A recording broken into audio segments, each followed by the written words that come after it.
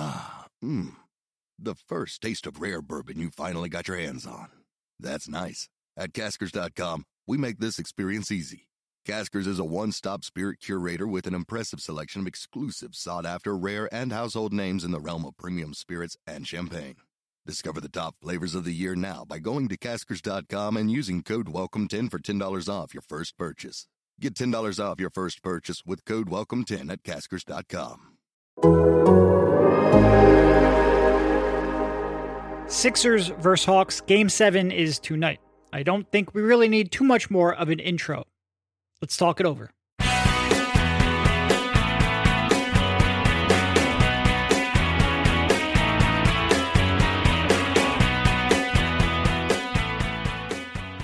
All right, welcome everybody.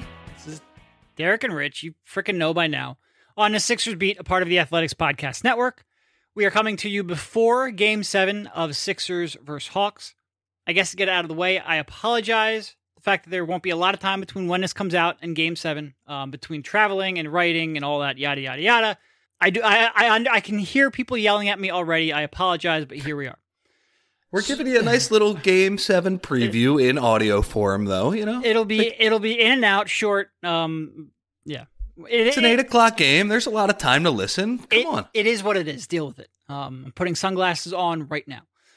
So the Sixers obviously won Game 6 in Atlanta, 104-99, setting up this Game 7. They will, if they do win tonight, they will take on the Milwaukee Bucks, who won in overtime in Game 7 of their series against the Nets. So that game would be Wednesday, again, if they win.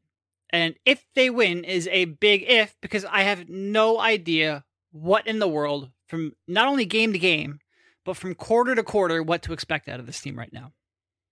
No, I have no idea. And if the Sixers come out and blow the Hawks out tonight, which that tends to happen a lot in this specific series setup, 3-2, road team, or the underdog, they have their chance to deliver the knockout blow. They don't do it, and they miss their chance. That could be the case. But I got to say, the Sixers haven't earned the benefit of the doubt with the way they've played. And they could be up 30 at the half, and I'll be like, there's still 24 minutes to play. I don't know. Might be a bad thing, honestly. They might rather be down 4 at the half and not playing well, so they're like, all right, we can at least come back in this game. Well, that's a good segue into Game 6, because they were down, I don't know about 4, but was it 4? Yeah, it was 4. And they were not playing well. Didn't necessarily play great in the second half either, but they played better than the Hawks. How much do you want to spend on Game 6, and how much do you want to look forward to Game 7? I think we can kind of do it in concert. So I guess the good news for the Sixers is that maybe outside of one massive exception, they didn't go down. Like, if they would have lost Game 6, and by the way, they could have lost. Atlanta just could have made a few more shots, and obviously the Sixers' offensive execution was pretty bad, I would say, for most of the game, especially when Embiid is playing like that. I would say the good news for them is that they did not go down meekly. They certainly took the Hawks' best shot at the beginning of that game, which you knew was going to happen. They come out flying. Trae Young is making threes and floaters and were they down like 14-2 or something like that? I know they're down 10-2, but they were down 20-8. I think was the biggest. That was when Maxey came in. Deficit. And yeah, I mean, what a crazy turn of events that is. You know, that you have a rookie 20-year-old who, I mean, again, this is another example of a guy who plays himself out of the rotation and then comes back and saves their ass. That's 2 this series that's happened with him and Shake. He played 80 seconds in game 6. 80, and they were garbage time. It's crazy. And it was rightful, or it was the right move to take him out of the rotation for the first 2 games. He was bad. It was terrible. Yep. But among the kind of bench player saving the Sixers minutes throughout this series, I mean, I cannot understate how important those Tyrese Maxey minutes were. To do that in an elimination game, in a Game 6, you know, I've kind of the entire year been like, I'm not sure what Tyrese Maxey's going to give you in the playoffs. I like his future. I like what he has shown from a skill set standpoint, he certainly seems like a very hard worker. I mean, to get those minutes in that big of a spot is tremendous from a 20-year-old rookie. And part of me wonders if that's just a kid who, A, he's pretty confident, but B, like, he's too young to know. He doesn't know any better. Yep. Which is good because that game started, Game 6 started, and all of the Sixers' big players looked tentative and hesitant. And, like, I don't want to say at the moment was too big for him, but they certainly looked like they were unsure of themselves. From Tobias, who got it going there later on in the second half, to Joel, to Ben, who is a completely different conversation. All of them looked tentative. Maxey came in. I think he sparked a 12-5 run where he scored half of those points by himself. And forget about the production for a second. And the production was necessary. Like, it got him back into the game, gave them a puncher's chance, set the stage for Seth Curry to come back and do what he did, and Tobias Harris to sort of right his ship. Even forgetting that, like, he wasn't scared. It seems super reductive to say that, but, like, they needed that in that moment. And look, I don't know what you're going to get out of Tyrese Maxey in Game 7. If they win, I don't know what you're going to get out of him against the Bucks. Certainly that is a much tougher matchup for him to get into the paint off the dribble against. I do know he's not going to come in there and be scared. And he might make bad decisions. His shot might not go in. He might rely on the floater. He might not get to the foul line. Like, there are reasons why he's not going to give you 16 points on 12 shots or something in that range that he gave you in Game 6. But he is going to come in there and give you effort. He's going to attack, and they needed that in a very, very big way. And shouts to Mike Muscala. Again, if you are listening to this and you don't know why that is relevant, he hit 2 big threes in a meaningless game for Oklahoma City last year in the bubble, the final game of their season when they had nothing to play for. They won that game because of that. The pick conveyed to the Sixers at 21.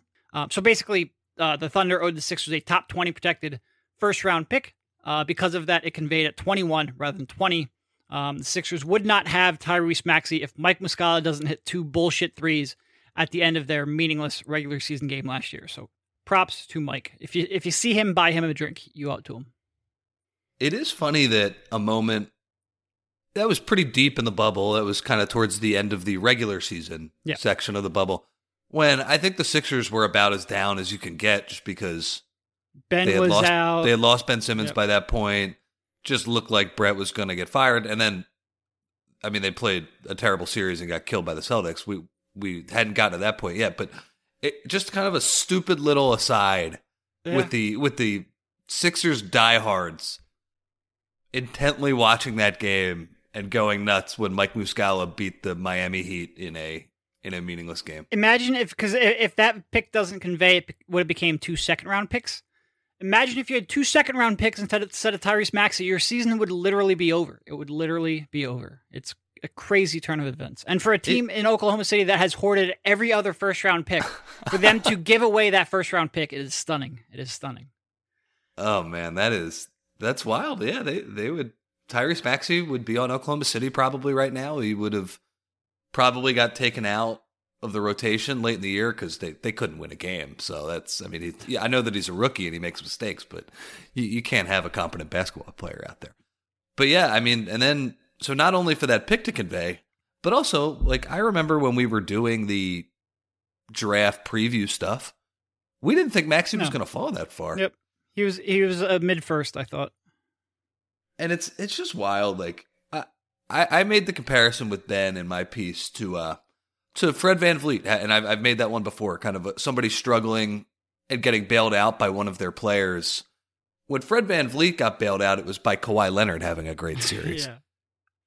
Ben Simmons is getting bailed out by Seth Curry and Tyrese Maxey, which is, I mean, again, you just never know how it's going to happen. And I guess that's, I would say overall, like, that's why I love the NBA playoffs, man. These guys make millions of dollars, and they're still terrified a lot. Like, it's an insane amount of pressure. The possession that the Sixers had with like 130 left in Game 5. Yep, just horrified. And I'm also thinking, like, they did better in Game 6. The possession when, I guess it was right after Trey hits that crazy 3 in Maxey's face, playing good defense. They're up 1 with, I think, 1:40 left in the game, and Doc runs an ATO for Embiid and he scores. And that's just, You can't be scared, and sometimes you can see like these guys actually shrink in the moment. You see it in the Brooklyn Milwaukee series as well, and that's why getting Tyrese Maxey and him being able to do this as a 20-year-old is, I mean, it's not something you counted on coming into the series, but it's pretty cool. Yeah. Yeah, and I'm speaking of shrinking, like how many air balls did Giannis throw up at the free throw line the other night? Like that'll be something if those two go against each other. Oh my God. Can you imagine if they're just being hacked simultaneously, both of them? Yeah. I mean, it doesn't seem like Doc wants to do that because he hasn't done that with Capella at all. But yeah, that would be terrifying to have to watch and cover. By the way, some of those Capella free throws are, I mean, he's rifling the ball at the basket. Yeah. Yeah, it would be interesting if they try. I hope they don't, just because I hate watching it, and I hate watching it when it happens to Ben, and I hate watching it when it happens to other teams. But it would be valid to set him the free throw line 4 times and see if he can make them.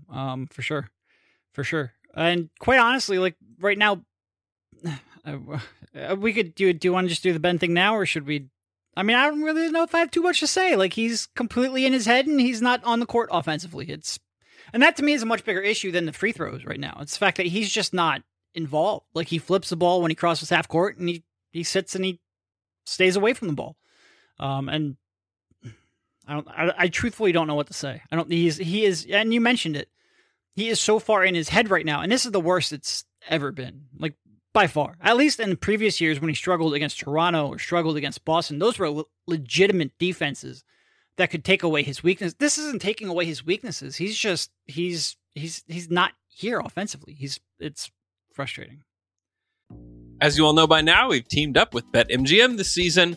We'll be using the BetMGM lines to make all our picks, and we'll have special offers for our listeners each week.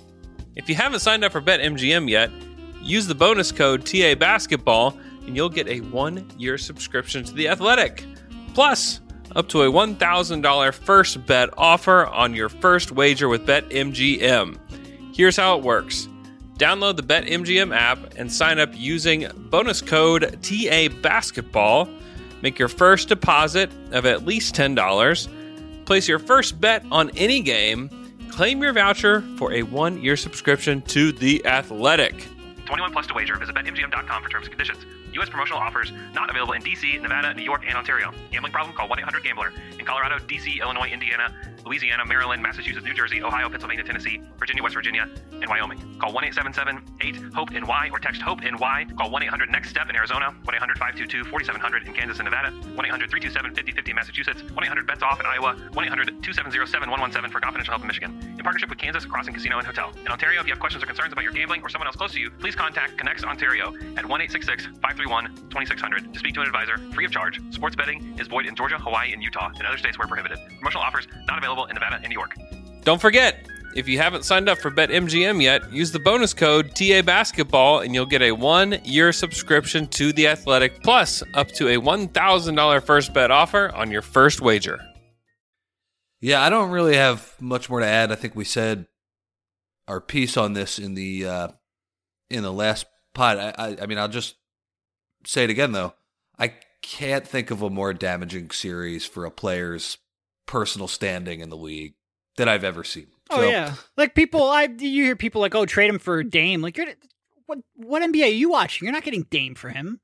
But he went from trade him to Dame to like, I don't know. I think you have to go pretty far down the list now. Whereas like, I thought Bradley Beal was doable at some point.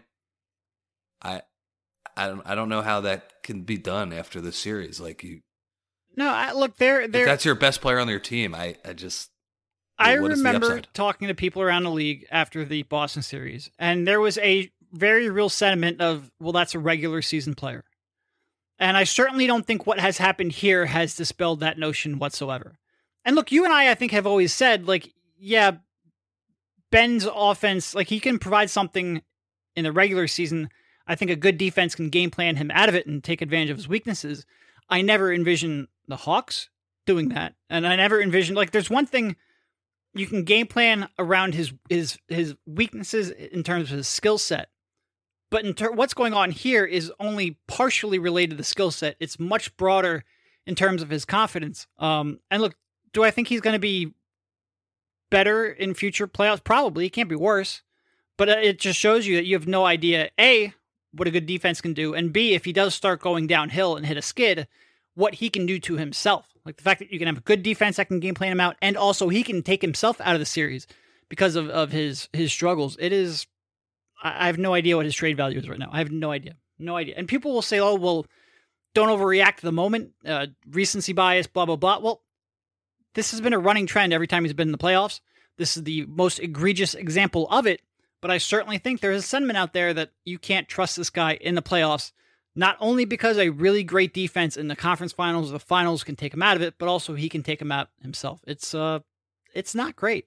It's not great. It's a really bad situation where, the Sixers are one game away from going farther than they have during the process and having a chance to make the NBA Finals, starting the series on their home court, and they have this massive problem hanging over their head and staring at them this summer. So I'll just say, looking ahead to Game 7 and perhaps past that if they win, I cannot tell you how important these games are for Ben Simmons to just do something good. Something. Because legitimate. And for the Sixers to win, too. That's the other part. If we could get Washington series Ben Simmons back, oh my God, what a boost that would be to the Sixers' chances. And also to my personal life, because I wouldn't have to talk about this every freaking podcast.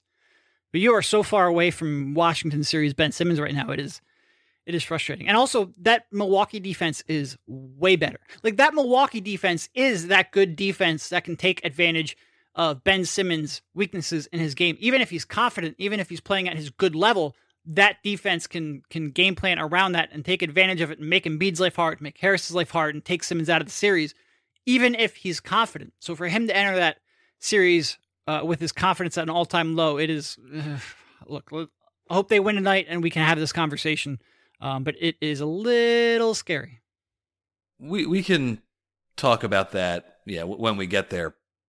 But I think that is a horrible matchup for the Sixers. I'm just going to put that out there in the next round. I think a Brooklyn team that was relying on Kevin Durant to do everything, and Kevin Durant is insane. Great performance last night, legendary type shit. That would have been a better matchup for them. So let's go to Game 7 with Ben.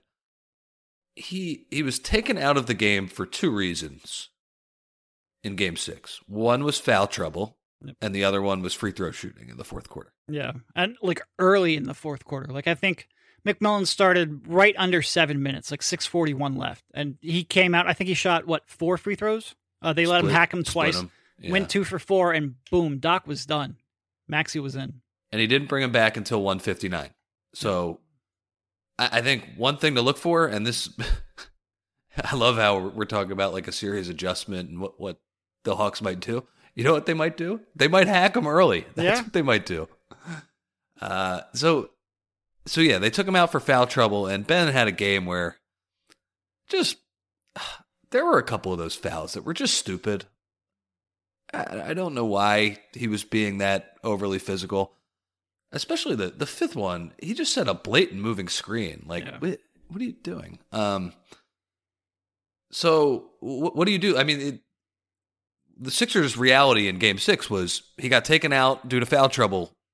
And that probably was a good thing for them because Maxey came into the game and did stuff that he can't do.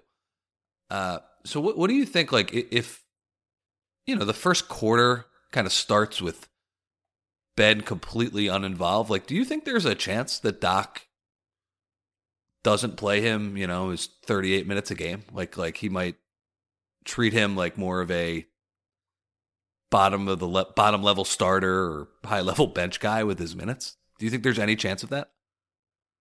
Yeah, I do. Yeah. In part because I think Ben has a self-awareness to realize he's not playing good basketball. So I think if Doc did this, I don't think he loses Ben.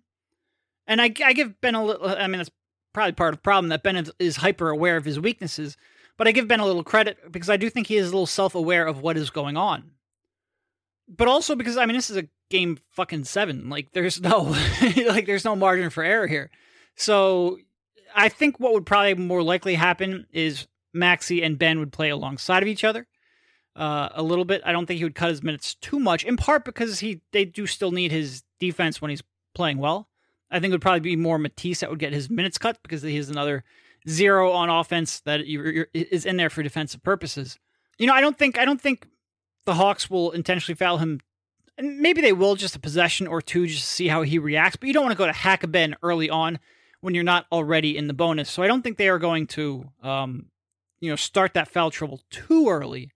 But yeah, I mean, look, the way he played in Game 6, there should be no guarantee he will get 35, 40 minutes. He wasn't playing good enough to earn that in that game. It's amazing. It's amazing. So there was a set where Embiid was getting fronted. They were trying to enter the ball to him on the post from the wing, and he was getting fronted. And the clear thing that the Sixers always do is have Ben flash to the free throw line and just throw it over the top to him because he has the guy sealed because he's being fronted. They had that wide open. I mean, Ben was essentially at the free throw line, and he didn't look like he wanted it. It didn't look like Tobias wanted to throw the ball to Ben even for a second because he would have gotten rid of it right away. He just needs to play a more confident game. I get it. Like, we are, we're deep into the playoffs here. He's not gonna. He's not gonna score 30 points for sure, but he just needs to be more assertive with the basketball. And the other thing too is he can't play the game scared of getting fouled because that ruins. Oh well, that's every other thing he does. That's going to happen.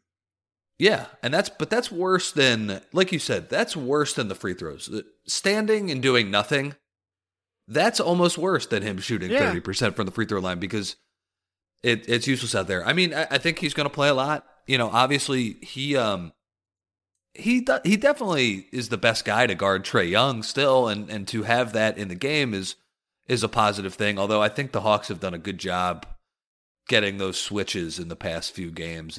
They've had a little bit more success with Trae. By the way, Trae had a great game. He did have 30 shots to get his 34 points and a bunch of BS free throws too. So the Sixers defense has not been the problem here in this series. Yeah, if you're getting stops, like, you do need to get Simmons out and running because he's not going to help you on the half court. That is a big part of it. And I think the other key for this game, in terms of just improving, you need to find a way to get Embiid the ball in better spots. They ran so much clunky offense down the stretch of that game, and he took a lot of bad shots after a first quarter in which I think, what did he turn the ball over 5 times in the first quarter? Yeah, he was brutal, and not only with his shot selection, but also just his decision making. We the first 4 or 5 games of the series, we spoke many times that those Atlanta double teams aren't flustering him at all. Well, over these last 2 or 3 games, like, his decision making has just slowed down to a crawl in that regard. And those double teams, and I've gone back and I've rewatched a bunch of them. I don't really think Atlanta is doing anything too much more sophisticated. He's second guessing, I think, everything he's doing. He is nowhere near the offensive player, and he's played a couple of pretty good games defensively. He is nowhere near the offensive player he was in the beginning of the season, and that is a big concern too, especially when, Tobias Harris is capable of throwing up a clunker. Ben Simmons isn't on the court. That is a concern for sure. Yeah, you're just going to need to be better. I mean, Joe, I don't want to say he got lucky because he was bad and Tyrese Maxey bailed him out, because at some point somebody has to bail Joe out. Like, it's not, he has a body of work that, he earns the benefit of the doubt. No, he's also playing hurt as well. Yeah, no, this is a concern though. If they lost the series, I wouldn't blame Joe. It's just, if they are going to win Game 7, him being better would be yeah. Do you know? So that's a big thing. Hold on. Also, you know what? This isn't an adjustment. I would just say it's more of a keep on doing it. Seth Curry making every shot, I would say keep doing that. Yes. If you can. I mean, that's going to be their half court offense, I would say, in a tight spot. Unless Tobias or somebody has a crazy game. And you know what? Credit to Tobias. It does show that when you compare him to Ben, we're talking about Ben is just a much more fundamental issue. Tobias having a bad game, you could just say, oh, that's a bad game, but he has the ability to bounce back. And I thought it was impressive because I didn't even think he had the touch early on. Like, it wasn't coming as easy to him as, say, like, game one of that Washington series where he's just got it rolling right away and it's let's keep it going. He fought through kind of, having average feel and was good enough to get the Sixers the win. So credit to him. I mean, Seth Curry, by the way, Insane. 28 of 47 from three. And some of these shots Ben are Simmons not could easy. shoot free throws like that, our world would be completely different. Yeah. And you had the tweet of the night, I thought, that Ben Simmons owes him a Lambo if they find a way to win the series, which I'm sure you can afford. I was gonna say like a watch because that seems like a gift that athletes give each other, but like that's not enough. That's not enough. Yeah, no, Seth has been incredible, and that concerns me a little bit because at some point those shots aren't going to go in. I don't care how good of a shooter you are going to hit a cold spell. And the Sixers right now they just don't have anyone to really pick them up that I'm confident in. Tobias Harris has not been good here these last couple of games, even though he rebounded a little bit in the second half. His shot selection, his decision making just does not seem quite as good. It does seem like he's a little bit in his head in terms of missing shots. Ben Simmons, obviously, Joel Embiid, like you, all of these guys that you're counting on, I don't know what to expect out of any of them. So if Seth doesn't have a great game, I don't know where they go. And I did not expect to be having this conversation, quite frankly, about either Ben or Tobias, because they have, it's not like the Hawks personnel has changed. They still have a very exploitable matchup each and every time down the court. To have both of them to the point where you don't know what you're going to get out of, I mean, I have a pretty good idea what you're going to get out of Ben. To not be able to count on any of them, really, it is they're putting a lot of pressure on their defense. Their offense has been dreadful.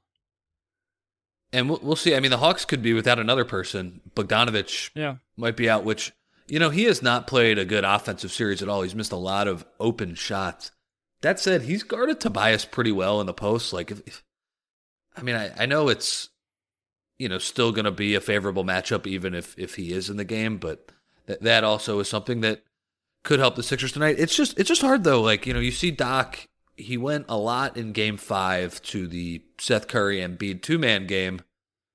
And there were like a lot of double drag screens for Maxey and things like that. Doc ran a nice, the play where Seth Curry back screens for Embiid and then pops out for three. Honestly, that probably should just be their half-court offense. Like, in a series where they are struggling mightily on the offensive end, it gets Embiid in the post.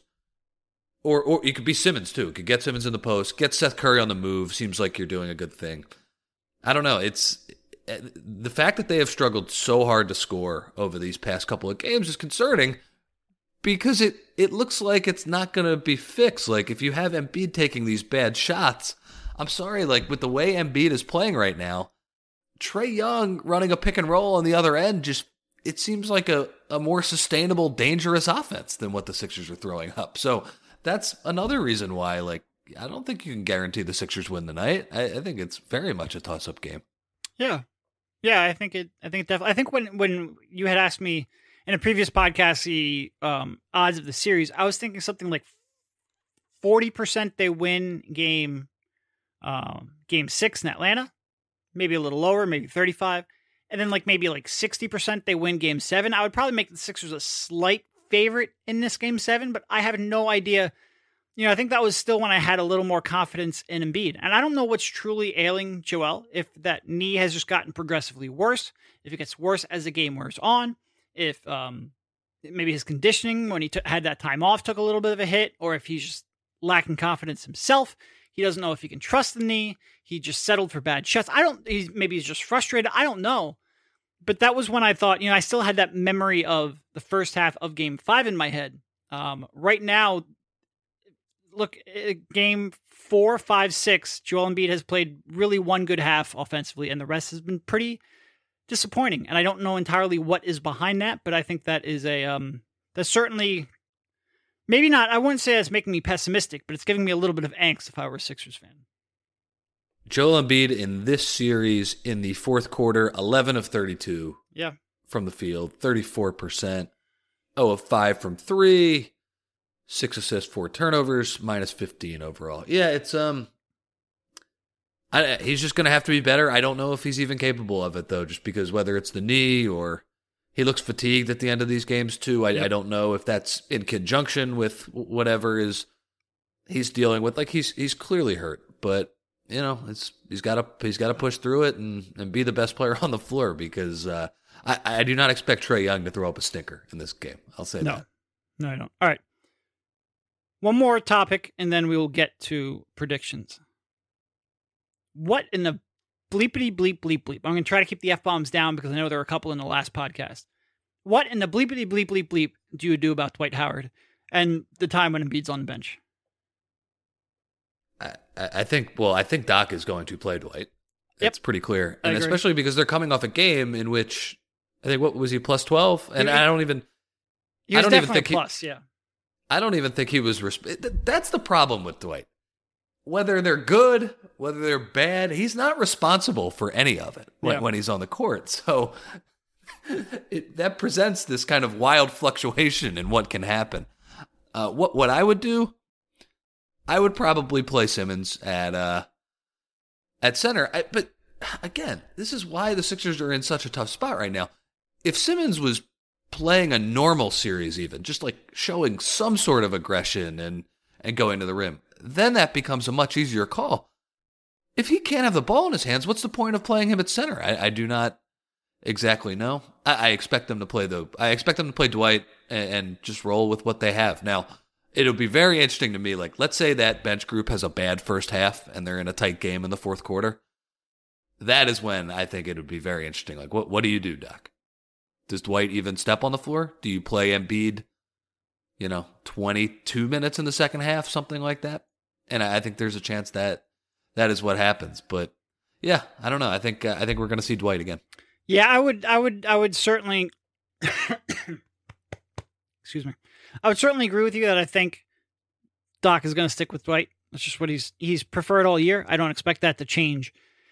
Now, I would certainly go to Ben at the 5. And a lot of people came back and they were like, oh, well, but what are you going to do rebounding-wise? Well, the rebounder you're really worried about is Clint Capella. Clint has not shared the court with Dwight almost at all. Like, their minutes do not overlap all that much. In fact, of Dwight's 50 or 63 minutes, Clint Capella has been on the court for 4 of them. So that is not a huge concern. Also, Ben Simmons is a pretty good rebounder. He has the size and at times the physicality on the glass to compete there. I would not worry about that. Look, will you lose something? Of course, but you will gain spacing, tiny bit, I guess. You will gain passing, decision-making, ball handling, defense. Like, I think all of that will offset. And I think defensively that is a pretty big concern too, because you put Ben on there, you can switch a lot more than you can with Dwight. I think that's really my main takeaway with the series with Dwight. He needs to be a plus defender to add any kind of value on the court, and he is not a plus defender against this group and against their skill set. So get him the frick off the floor. Give yourself a chance to execute a little better offensively. Maybe putting Ben in a new role, or at least with more ball handlers and shooters and more space, can help get him back in his groove a little bit. I don't know. I don't have a lot of confidence in that, but at least try it. The fact that they have gone 6 games in and have not tried it, despite the fact that Dwight Howard has been a huge negative and the bench units have been a huge negative. It's frustrating for sure. For sure. And do I expect change? No, but I think it should. There was a period for a little bit in Game 6 when Ben and Dwight were on the floor at the same time. Which, that's not the answer. I thought the worst possession I saw all game, and that's saying something, because the Sixers were running the old clogged toilet offense down the stretch. Where they just weren't putting any pressure on the rim, and Embiid was catching the ball way too far on the perimeter. All of those things. The worst possession I saw was in the second quarter when they ran a Dwight Howard, Shake Milton pick and roll, and Ben was standing in the dunker spot. Yeah. What? You're just running into each other. What's going on? And Shake has been dreadful too. After that, yeah. One quarter at the end of one game, and then played all right in the first half of the following game. Outside of that, he has been dreadful, which really does showcase this bench is tough to predict. So yeah, you head into Game 7 with a bench that you have no idea what you're going to get from them. You have a bunch of starters that you have no idea what you're going to get. You have one of your main cogs. You're kind of expecting him to disappoint you at this point, honestly. That's where we are at with Ben Simmons. So I guess the Sixers are favored still. It's even if they get through this series, I mean, there's a lot of bad feelings coming from this. Oh, yeah. And normally, if your team gets the Eastern Conference Finals, you would write like this big, long success story piece. I can't do that in good faith. This team is more frustrating than it's ever been. Yeah, I think, but I don't know. I think it's going to be good, though. You know, they'll have a chance to advance. And if they do, I think they almost overachieved with this 1 seed in this weird year. Like, we knew that the main pieces fit together, but there are a lot of really flawed individual players on this team. And, you know, I guess that the playoffs like that becomes more apparent when teams start picking at those weaknesses and you see them in pressure situations. But yeah, it's I think you're seeing that the Sixers are not a versatile juggernaut by any means from watching this series. No, and like that's a fair point. Like if you go back to our preseason predictions podcast, not even predictions, but like after the Seth Curry trade and the Danny Green trade, these are nice pieces, but I don't think this is I think this sets up for the next trade or the next move that will get them to a finals favorite. I don't think this makes them a finals favorite. But they did get the 1 seed. They did overachieve. Embiid is having an MVP caliber season. You don't know how many of those you can get from anyone, really. Like, these seasons do not come around all the time, so there is certainly a lost opportunity if they don't make at least a conference finals. Yeah, I don't know. It's tough. I saw a lot of fans, or not a lot, but some people saying, I hope they lose. It would be better for their standing. Like, come on. Like, what are you talking about here? Like, you watch 82 games to get to this moment, and also, like, Daryl Morey doesn't need to be reminded of, like, he's going to be aggressive. Like, he's not going to sit there, oh, well, we won 49 games, I can't change that. Like, that's not how Daryl Morey operates. You don't need him to be shocked into making a move. So, yeah, I would say try and enjoy it as much as you can, because you never know if you're going to get back to this level, all these things. And, I mean, I say try and enjoy it while saying, I imagine as a fan watching these games are torture. Excruciating. Yeah. Look, you come out, you hope Ben Simmons goes for 20 and 15, gets his groove back, gets his mojo back, and you can come out there and compete against that Milwaukee team. Because that is a team that doesn't always execute perfectly in high leverage situations either. And I think they're a better team than the Sixers. I said that coming into the playoffs, I think they would be favored against the Sixers. Wait, we're already talking about Milwaukee? No, I'm just talking about what you hope happens tonight. Oh, okay. So that you can get Ben Simmons back in a groove and win the game against Atlanta. So they win in the night? I will give them a 55% chance of winning and say yes. So they're going to win. I'm not comfortable saying that because I have no idea what I'm going to get out of any of those people. But I will say yes. I think you will get a much better effort from Joel. I think his shot selection, his aggressiveness will be better than it was in Game 6. I think even if it is just momentary, I think the crowd will give him a boost. It'll act as sort of like a cortisone shot, if you will, and he will come out there and play more like Game 5 than Game 6. But I can't tell you I know that to be true. Yeah, I just find it hard to believe they're going to lose 3 times at home in a series. It would be, as flawed as they are, I'm not sure I'm seeing it. I think you're getting a big Embiid night. I think you're getting a big Tobias night too. And I think the crowd is going to be rocking. So yeah, I don't feel great about it, but I think the Sixers are going to win too. All right, well, we'll be there. We'll see what happens, and after we see what happens, we will let you know our thoughts on it. But thank you, Rich, for jumping on, and we will talk to you soon.